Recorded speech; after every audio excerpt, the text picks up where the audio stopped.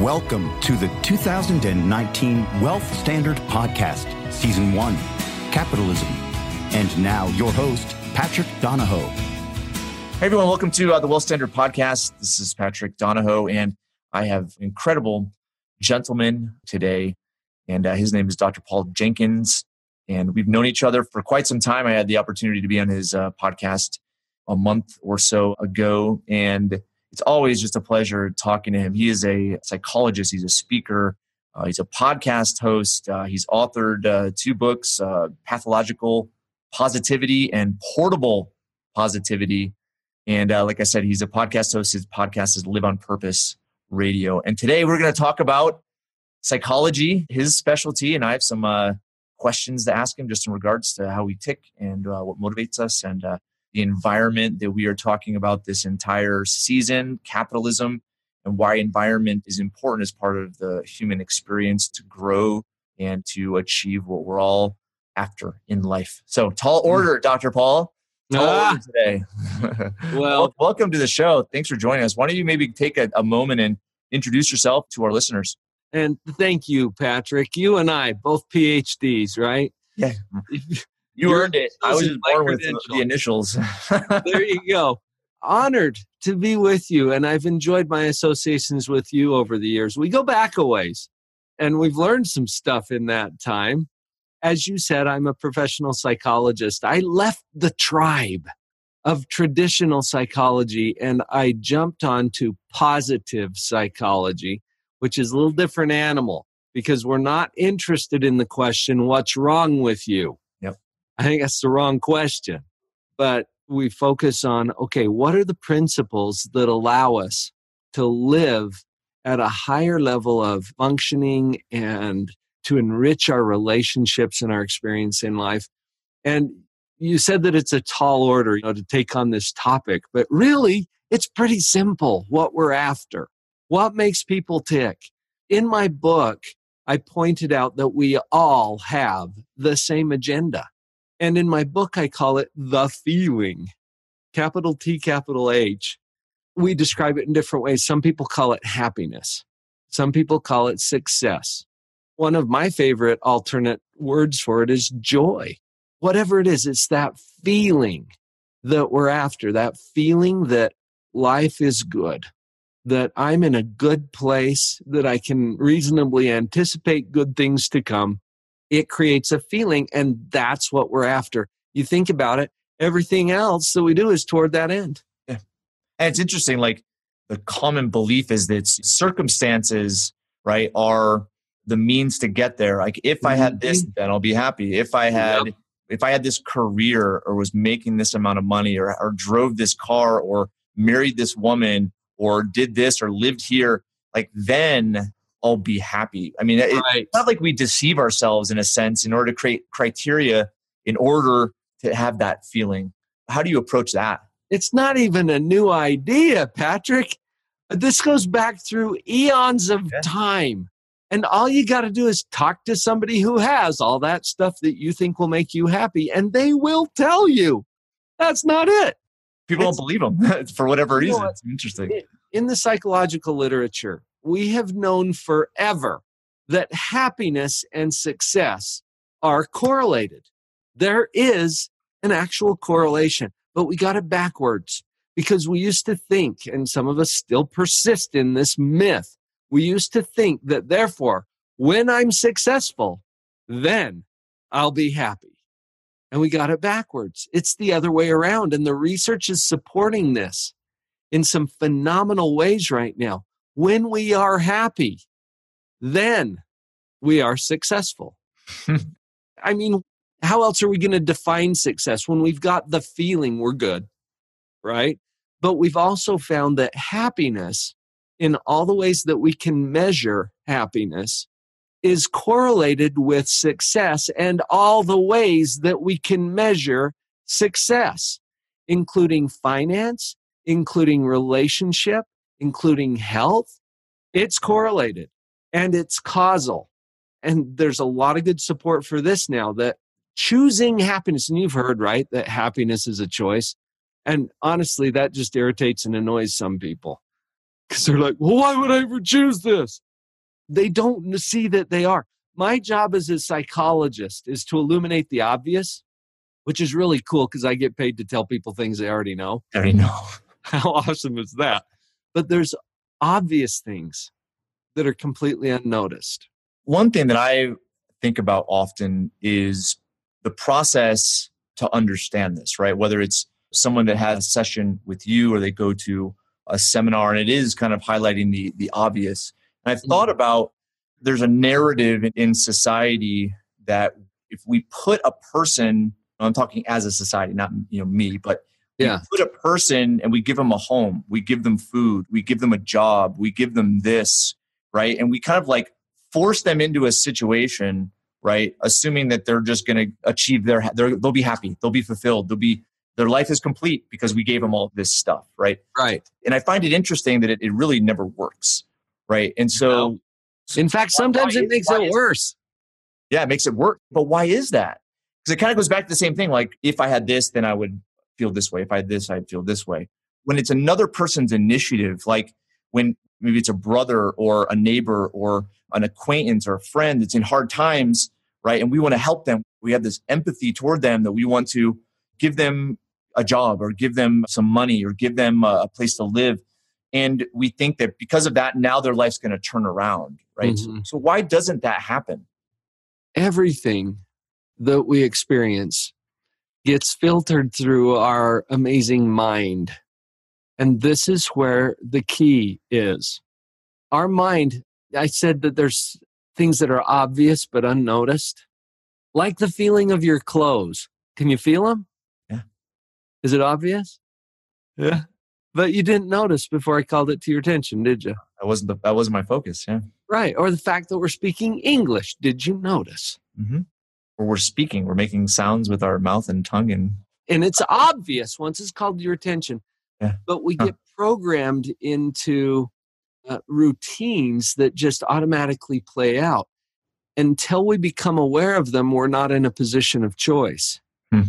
Once we're aware, it puts us in a position of choice.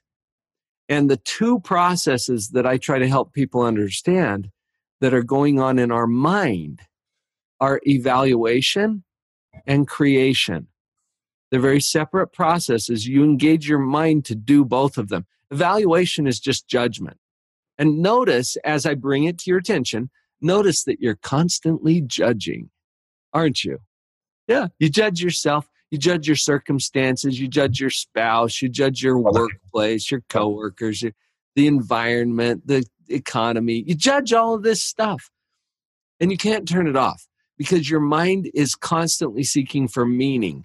And so you have to evaluate or judge everything. Just notice that you're doing it. Okay? And then the other process is creation. You can't turn this one off either because your mind is busy creating what is to be.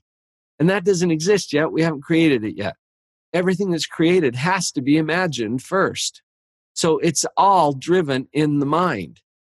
Now, that's both good and bad news because it's kind of like, I think I shared this story with you once, Patrick, where I was driving and maybe you've done this before too, where you get lost in your thoughts and you go right past your exit. Oh, yeah. And I did this. I was going down to St. George, Utah to visit a client. It's in the southernmost end of Utah. And I knew I had missed my exit when I saw the sign. Arizona welcomes you. I'm like, crap, this isn't where I wanted to be. I'm in the desert of Arizona. Nothing against Arizona. It's an amazing place, but it's not where I was going. And how often in life do we look around us and we're like, crap, this isn't where I wanted to be. We look at our circumstances and we think that that's causing all of our feelings, which is an illusion. It's a myth. That's not what causes our feelings. What causes our feelings is the way we're judging our circumstances. And then that puts us in position to do the next step, which is to create something. I'm in the desert of Arizona. It's not where I wanted to be. I look down. Guess whose hands I see on my steering wheel? Yours. Oh, that bites, right? Because it's at first, we've got to acknowledge, I am here because I drove here. It's my choices, whatever, that led me to this point. And I'm not saying that you blame yourself. See, blame is a victim mentality. But responsibility, and I break it into 2 words in my book, responsibility, it's your ability to respond. It's your agency that kicks in, because the bad news is also the good news. If my hands are on the wheel, what can I do next? Steer it, take it somewhere. That gives me power, see? As long as I'm in victim mode trying to blame someone or something else, I'm also waiting for that someone or something else to change in order for me to be happy, to experience the feeling. Is it possible to circumvent that? Is it possible to get what your aim is in life and achieve the happiness without accepting responsibility, without recognizing that you got yourself in this situation, having that awareness? Is it possible to circumvent that? To get lucky? Yeah. I don't think it is, but well, you know what? It does happen, but Patrick, is the lesson really learned? When that happens, it puts people into greater captivity. Yep. It kind of cheats them of the experience. Yeah. Well, you know some of the research that's been done on lottery winners, for example. Yeah. And just take finances for a minute, because people think all the time, oh, if I only had enough money, or when I achieve or obtain that, then I'll be happy. It's overwhelmingly negative when people happen upon money. I mean, in significant amounts. Yeah. I still remember a routine that Bill Cosby did years ago. And I know he's taken some flack in the media, but you know what? He has made me laugh and brought me joy in my life, and I'm ready to forgive him for other stuff. Yeah, he did good things. He did bad things. You know. Yeah, welcome to Earth. Welcome to life. Welcome to the human experience. Here's what he said. He was talking about drugs. He was doing a little bit on drugs, and he was interviewing this guy. Why would you ever use drugs? And this guy said, oh, man, because it magnifies your personality. And Bill responds, yeah, but what if you're an idiot? I think money is kind of like that. Yeah. Money is not a source of happiness. Money is a power tool. And you put a power tool in the hands of a 2-year-old, you got a problem. Mm-hmm. It's going to magnify whatever thinking is already going on in your mind. Mm-hmm. And if you're trapped in scarcity saying, I'll be happy when, or if, or upon completion of, or when I obtain this or that, you're going to be more in that mode if you happen upon money. And I have seen people who are so paralyzed by fear because they obtained money without understanding the principles that drive that. Yep. It's more captivating. It doesn't liberate you. Mm-mm. And people who don't have the money and think that the money will bring them the happiness that they seek, they don't believe that. And some of you listeners might be thinking, oh yeah, that's easy for him to say. He's got money, right? I've been in a bankruptcy. I've been on both ends of that spectrum. Here's what I discovered, Patrick. Happiness is a choice. And I can do it with money and I can do it without money. It's not the money that matters. And when I realized that money's not an issue anymore. That's so weird. I know it's a paradox, but that's what we got to learn. It's our hands that are on the wheel. We choose happiness. And in doing so, we put ourselves in position to bring about every other measurable aspect of success, including money. But the primary objective here is that little 3-letter word, joy. That's what we're after. And you can have it with or without whatever it is you think controls that. Well, it's interesting. My wife and I, I'm super inflexible, but I've come to kind of a realization of how important like mobility and flexibility is. So we started doing like some yoga, like 10 minutes of yoga or stuff. Nice. And the lady that does it's just like an on YouTube thing. She's kind of different. She talks different. And so Cynthia said something. She's like, wow, like that makes sense. Like, because she was talking about, what goes on in your mind. She's like, everything, your life experience is in your mind. Right. Yeah. And nothing is in the physical world, if you really think about it. So we had a cool discussion in that regard. But in the end, it's like, it's a mindset, and positivity and joy is just as available today as it is if you had all of these things that you think is going to ultimately bring it. And I love the way you look at it backwards, right? Or backwards from, I would say, how we're naturally drawn to understand it. And which is you're able to be happy, experience joy right now in the moment, just as much joy as if you had $1 billion in your bank account. And it's interesting, like what prevents us from getting there. I want to just, because of the theme of this season, the idea of capitalism, I want to just really extract from what we've been talking about the idea that this is an experience that humans, I would say, must go through in order to really understand happiness, joy, fulfillment at a personal level. These experiences, I don't think, can be circumvented or skipped over because they won't be valued. They won't really be understood. I think the experience of life is that we're going to make mistakes. There's no such thing really as perfection in most humans, I would say. But it's an idea that if we accept that and we realize that we're going to make errors as part of the process, but that errors are a sign, mistakes or falling short or challenges are a sign that there's an incredible lesson. And that's a beautiful thing because it helps build our joy, our potential, our capacity for joy and fulfillment.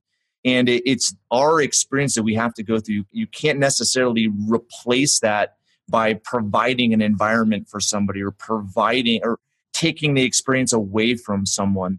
I think it robs them and it does make it even more difficult to ultimately experience it because they're going to have to probably go through even more difficult circumstances in order to have that same result. So it's interesting where I would say a part of our society, politically, economically, is that we should provide for others that are less fortunate. And I understand the empathetic drive and intention there, but at the same time, you rob a person in a sense of experiencing certain things that got them in that place in the first to begin with. At the very least, Patrick, we perpetuate a myth that, this will make you happy. No, it won't. And I tend to agree with you. I think we get to go through these experiences in order to learn that. And for me personally, as I went through a bankruptcy, I used to think that people who went through a bankruptcy were flakes or dishonest. I have a whole lot more empathy now. And I learned it's not about the money. My bankruptcy essentially divorced me from money. And I learned in that experience, it's not about the money, which has, interestingly enough, put me in a position where money is not an issue now. It's simply a tool and it flows in abundance. And why does it flow? This gets down to the capitalism. The only moral reason that money should ever flow to you is because you have assisted others to achieve their purpose. Well, it's the same thing as you're saying. It's like, it's the opposite, right? Money is not going to create, you're going to create the money. And so the focus is creation as opposed to money. And that's where it flows. It's amazing. The paradox of all of these ideas is pretty fascinating. And the money is the receipt. It's not the value. Yeah. It's not the value. What the value is joy in whatever form that comes. Assist people to experience joy, and money shows up as a receipt for the value that you've created for them. That's a really shorthand way of saying it's not even about the money. The money is simply a receipt for the value, and the value flow. As value flows from you, receipts come in. As value flows to you, receipts go out. And it's a beautiful flow. It's a cool thing. And it's not about the money. It's not the money that's the value. Hey, listeners, thanks for tuning in. My book, the Amazon bestseller, Heads I Win, Tails You Lose, a financial strategy to reignite the American dream, is completely changing the way people look at saving, wealth, and retirement. Want a sneak peek? Head on over to www.headsortailsiwin.com/podcast for a free audio and text download of my favorite chapter. Again, that's headsortailsiwin.com/podcast. So here's a question I have that I'm curious to hear your response. Yeah. As you look at me, you've met with so many people and you speak and you do interviews and you have a podcast and you're talking about this all the time. When you look at someone, it might be a patient, it might be an acquaintance, and you look at what's possible for them, what they're capable of, what questions are you asking to because you can't tell them, right? You can't say, you're capable of all of this and you're going to do this and you have so much in your life and you have so much to be grateful for and be happy about. You can't tell a person that, right? But it's more of like, do you facilitate the experience in which they discover that? And then maybe give us some insight on how do you do that? It all comes down to metacognition in my mind, which is a made-up word. We make up words in psychology because it makes us feel smart. But if you break it down, cognition means thinking. And if we put that at this level, metacognition is a higher level. It's thinking about thinking. And notice as I bring that to your attention that you can do this. So you're aware now that you're thinking about your thinking. This is really cool because metacognition creates a space. And in that space is where choice exists. Until we see it as a choice, it's not. Because we'll roll with whatever we're programmed to do. Programming. You and I, Patrick, are programmed to speak English. It's not that you chose it. You were programmed this way, and that's naturally where your mind is going to go. Can you speak another language? Well, yeah. It's a choice to speak another language. Until you see it as a choice, it's not. So you just roll with whatever you're programmed to do. And this is true with what I call the victim mentality, too. If we're programmed in a victim mindset, then that's naturally where our brain goes. Can we do something else? Yes. It won't necessarily be natural if we're programmed in a different language. So I'm constantly stretching myself just to remind myself that I'm programmed. When I turned 50, I took up guitar. And when I was 50, that's too old, right? Well, apparently not. I mean, guitar is a choice, and it's also very obviously a skill set. So yeah, you can choose it. You can choose to be positive, for example. If you're programmed with some sort of negativity, you better hire a coach. You better put in the practice hours and be ready to do the hard thing because it's a skill set too. So what are people capable of? When you asked that question, Patrick, my mind went to Elon Musk. And I don't know if you've read the biography of Elon Musk by Ashley, I think. It blew my mind. It's like, what? This guy is innovating and thinking things that other people just don't. He's a weirdo, right? What is the human mind capable of? It's capable of Elon Musk. It's capable of Benjamin Franklin. It's capable of Thomas Edison, of Robert Kiyosaki, or of Immaculée Ilibagiza. I mean, what is it capable of? Wow. Unlimited when we get out of our own way and these limiting beliefs that have us thinking, oh, I'm stuck here because of my circumstances. You mentioned my podcast, Live on Purpose Radio. I have interviewed hundreds of people since 2007. That's before podcasting was even a thing. I've interviewed you twice. And I have found an amazingly consistent theme. As I interview people about their story, usually there's a hard part. Okay? In fact, every hero story has a hard part in the middle. So get used to that. And I'm thinking Carol Decker, for example. She wakes up from a coma after giving emergency C-section birth to her second daughter. She wakes up as a blind triple amputee. And you'd think, oh, well, I guess I can't be happy now.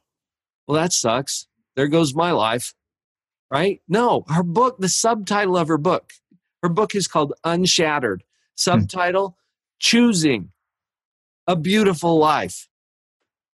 It's not about whether you've got all four of your limbs. She's got most of one remaining, right? I mean, what? Chad Hymas, who had a 1-ton bale of hay fall on his head and fractured 3 of the vertebrae in his neck, left him quadriplegic. And you'd think, oh, well, crap, there goes my life. I guess my life has to suck now, right? You don't hear Chad Hymas or Carol Decker saying that. So why do we deceive This is interesting, too, because I don't think we can truly deceive ourselves.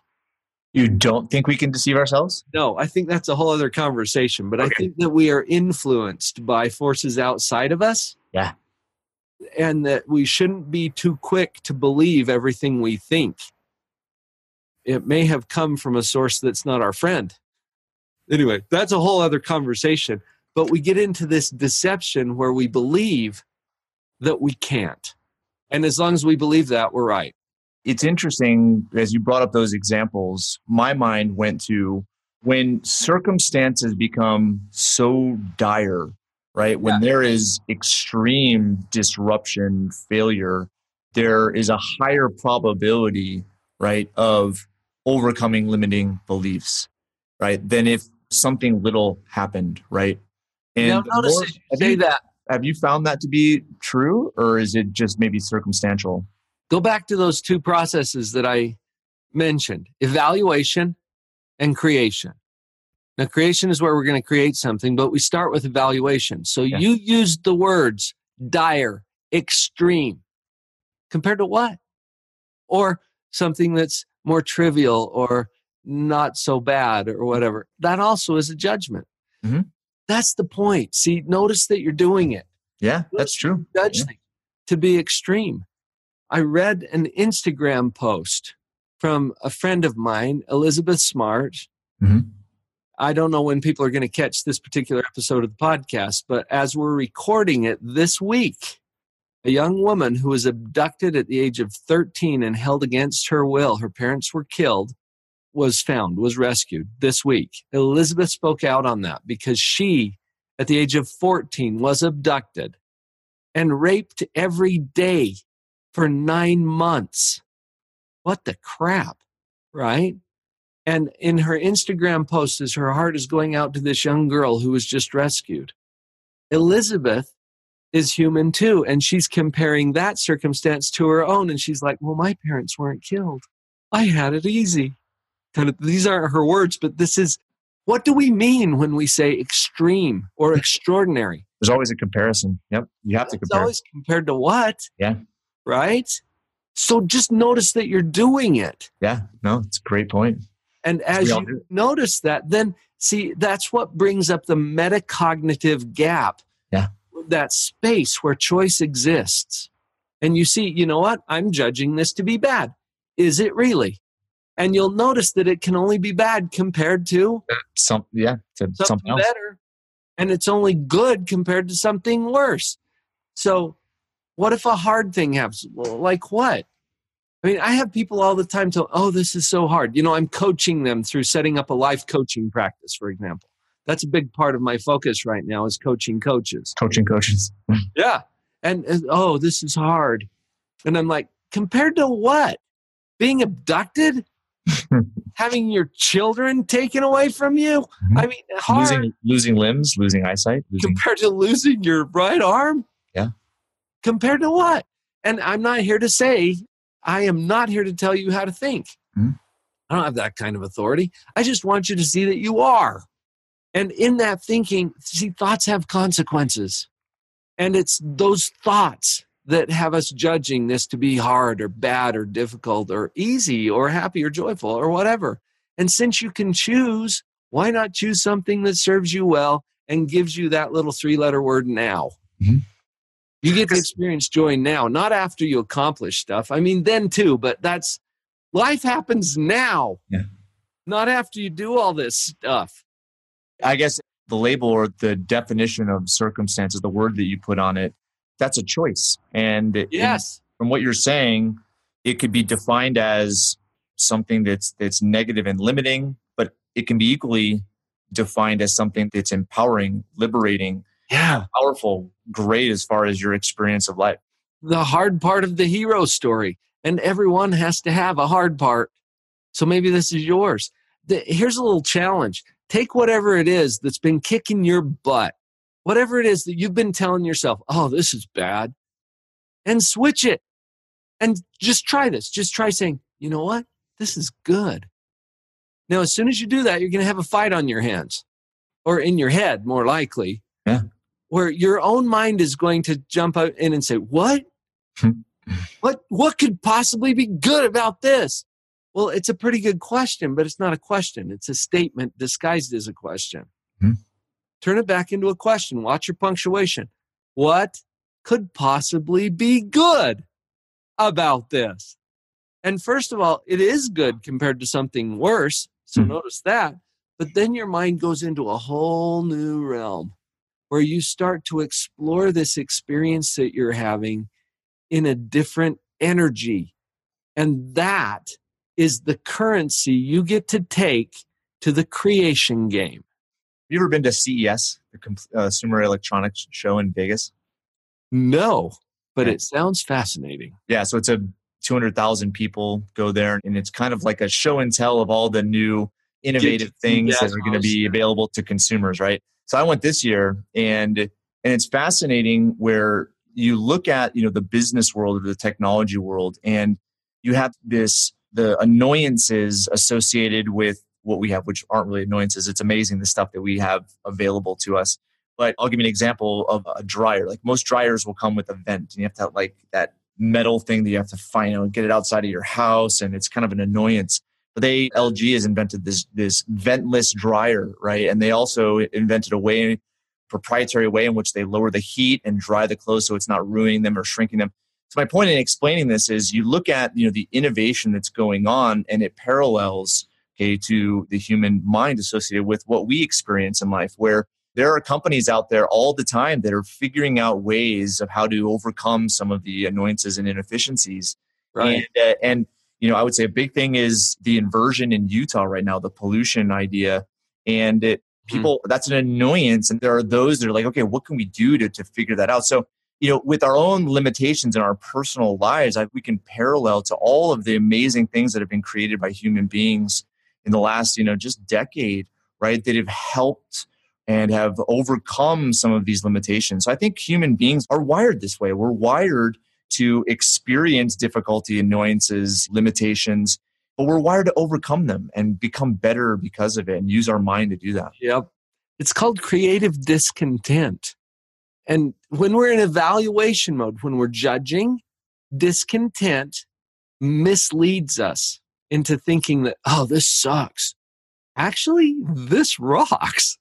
And that discontent is more appropriately used in the creation mode because it will steer us into innovating or solving or coming up with some kind of an invention that addresses the discontent.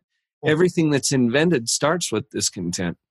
And you can look at it as an amazing opportunity. Imagine framing discontent and frustration with an incredible opportunity. And then you're looking for it, but then once it happens, it's like, and then Eureka. There's no question in your mind what you get to work on. Yeah. Which is nice to narrow it down because there's so many things to work on. Follow your discontent. It'll tell you what to work on. That's where all the opportunities are. Yep. Yeah, happiness is boring. You know what?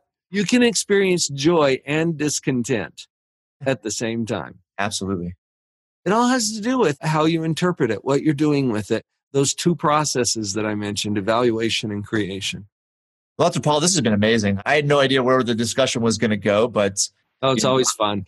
But I look at just how you think and what you've been able to create, and it's come from just years and years of experience with people. And I would say in our day and age, well, there are always going to be people that are stuck. There's always going to be limitations. 100 years ago, it was, how am I going to have enough food for the winter? Right? Now it's, what are they going to think of me if I don't post these things on social media? Right? We always have these like experiences where we're getting stuck and we have limitations and anxieties and difficulties. But the way in which you frame it is so empowering because it's absolutely true. And there's amazing things that can come from it if you frame it that way. Mm-hmm. And seeing it as a choice changes the game. Totally changes the game. Some people will resist this, Patrick, because if it's truly a choice, then it's my responsibility. And the victim mindset doesn't want to take responsibility. It's like, it's not my fault. Look, what's going on in my life? Check out my circumstance. This is why I'm not joyful. And as long as we're blaming, we don't have any power. Well, let's hit on this to end. So why the focus on positivity? What has drawn you? Because I love your perspective here and the idea of positivity. What is it about positivity that is so attractive, engaging, magnetic? That is a really interesting question. And to me, it's obvious that is the way that our mind operates. The model that I've created, and I can show you on the video portion of this, the model that I've created puts these two processes, evaluation and creation, on the same model so that we can see how our imagination puts us either in a negative energy or a positive energy, depending on what we choose. Creation, for example, we don't know what's coming. How you doing next week? You don't know. You got something to do with it, but you don't know because you haven't created that yet. When we anticipate or predict that bad things are coming, bad things, see, that's a judgment. How do we feel? That's anxiety, and it's paralyzing. You don't know what's coming. If you believe or predict or anticipate that what's coming is even better than the rich, abundant stuff you've already got, how do you feel? See, this energy drives everything. I get called in to train sales teams. I did a big keynote for the biggest door-to-door sales conference over the weekend. It applies in sales, right? Leadership. I get asked to come in. I did a retreat for a leadership team in Park City last week. The industry, the application doesn't matter. Positivity drives everything because it's how our mind works. And that's why I am so attracted to it. And that's why I think the topic resonates with so many people, because they can see immediately something that is obvious but unnoticed. And that is that their own mind is putting them in a position. And if that position doesn't serve you well, wouldn't it be good to know that there's a choice? Now, it's a choice, but it's also a skill set. We already talked about that. Yeah. It doesn't necessarily come naturally. You get to practice. And that's why I've set up coaching programs, and I've written books, and I'm running a YouTube channel and trying to help people with the application of a simple concept. Simple and easy aren't the same thing because of our programming. As you talked about positivity, you referenced a number of relationships, right? You have professional relationships, if it's a sales role or a leadership role, but also there's personal relationships, spouse, children, neighbors, friends. Would you say that positivity is one of the keys, or maybe the key, or the most important? Or how do you rank positivity as the variable to meaningful relationship, which I would guess is probably the common thing that I would say produces that feeling of happiness? When I'm coaching relationships, there are 9 principles that I emphasize. And the first one, big surprise, positivity. Yeah. For a lot of good reasons. It's in our most intimate, closest relationships between a husband and wife, or between parent and child.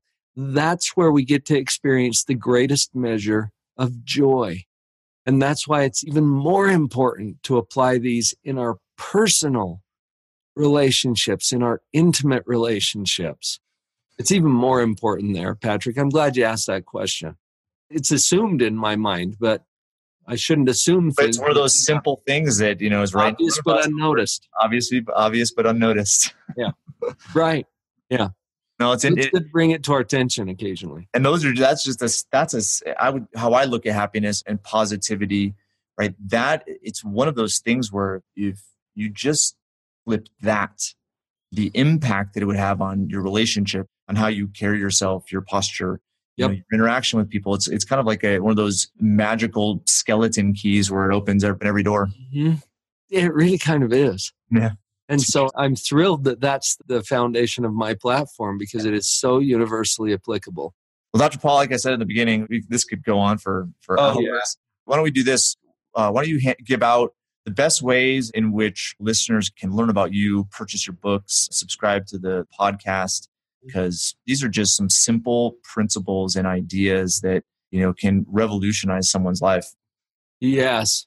I would invite you to a couple of different places. I'm spending a lot of time on YouTube right now. You mentioned the podcast, Live on Purpose Radio. There's a .com for that, or you can pick it up in your podcast app. Those are interviews that I'm doing with inspiring people, with some of the people that I've referenced here on the show. They've all been on my show. So there's the podcast. There's the YouTube channel, which is Live on Purpose TV. Just go to YouTube and look for Live on Purpose TV. There's several playlists there. positive parenting, positive relationship resources, positive leadership, and entrepreneurialism. And have some fun there on the channel. We're doing daily videos there. Oh, cool. So it's a great way to just boost your positivity. And then the website, drpauljenkins.com, where there's a number of things that you can connect with there. I've got a products page. I'm offering a free digital download of my mini book, Portable Positivity, which is an explanation, a step-by-step explanation of the model that I shared with you earlier. We'll put that graphic, for those who are listening audio, put that graphic in the show notes. Yeah. So those are some of the first places I would invite people. And then share it. As you encounter principles that make a difference in your own life, share them with other people. That's important to the other people, obviously, for some good reasons. It also solidifies that principle in your own mind, and you become an owner of a new tool that can drastically change the game for you. Well, the whole principle of exchange, right, which is providing what you know and ultimately sharing that with others. I think that's the principle. Knowing in the first place isn't for necessarily your own knowledge, but it's also for benefit from others that you interact with. And we can continue on with that, but this has been enlightening. We'll definitely need to chat again just about, because this is one of those things where you can't escape the environment in which you will continue to discover these principles no matter where you are in life. There's always going to be different circumstances, as you mentioned, next week, the month after, next year, 10 years from now. There's always different circumstances, and the same principles apply in those circumstances. And so it's a conversation. The repetition behind it is going to build kind of that strong backbone so that you can approach life with positivity and approach life and really understand how to achieve that level of happiness. Yes. And practice it, because it's a skill set as well as a choice. Well, Dr. Paul, thank you again for sharing your wisdom and your experience with us, and keep it up. This has been very enlightening and helpful to me. I appreciate it. Honored to be on the team, Patrick. Thank you for the invitation. Thank you for listening to the Wealth Standard Podcast. Be sure to visit the show's official website, thewealthstandard.com, for appropriate disclaimers and terms of service. Guest opinions are their own. If you require specific investing, financial, legal, tax, or any other specialized advice, please consult an appropriate professional. We welcome and appreciate reviews of the show. Head on over to iTunes or Stitcher to leave your review. And don't forget to subscribe to the show to get access to every new episode and exclusive interviews this season. Thanks again for joining us, and we'll see you next time.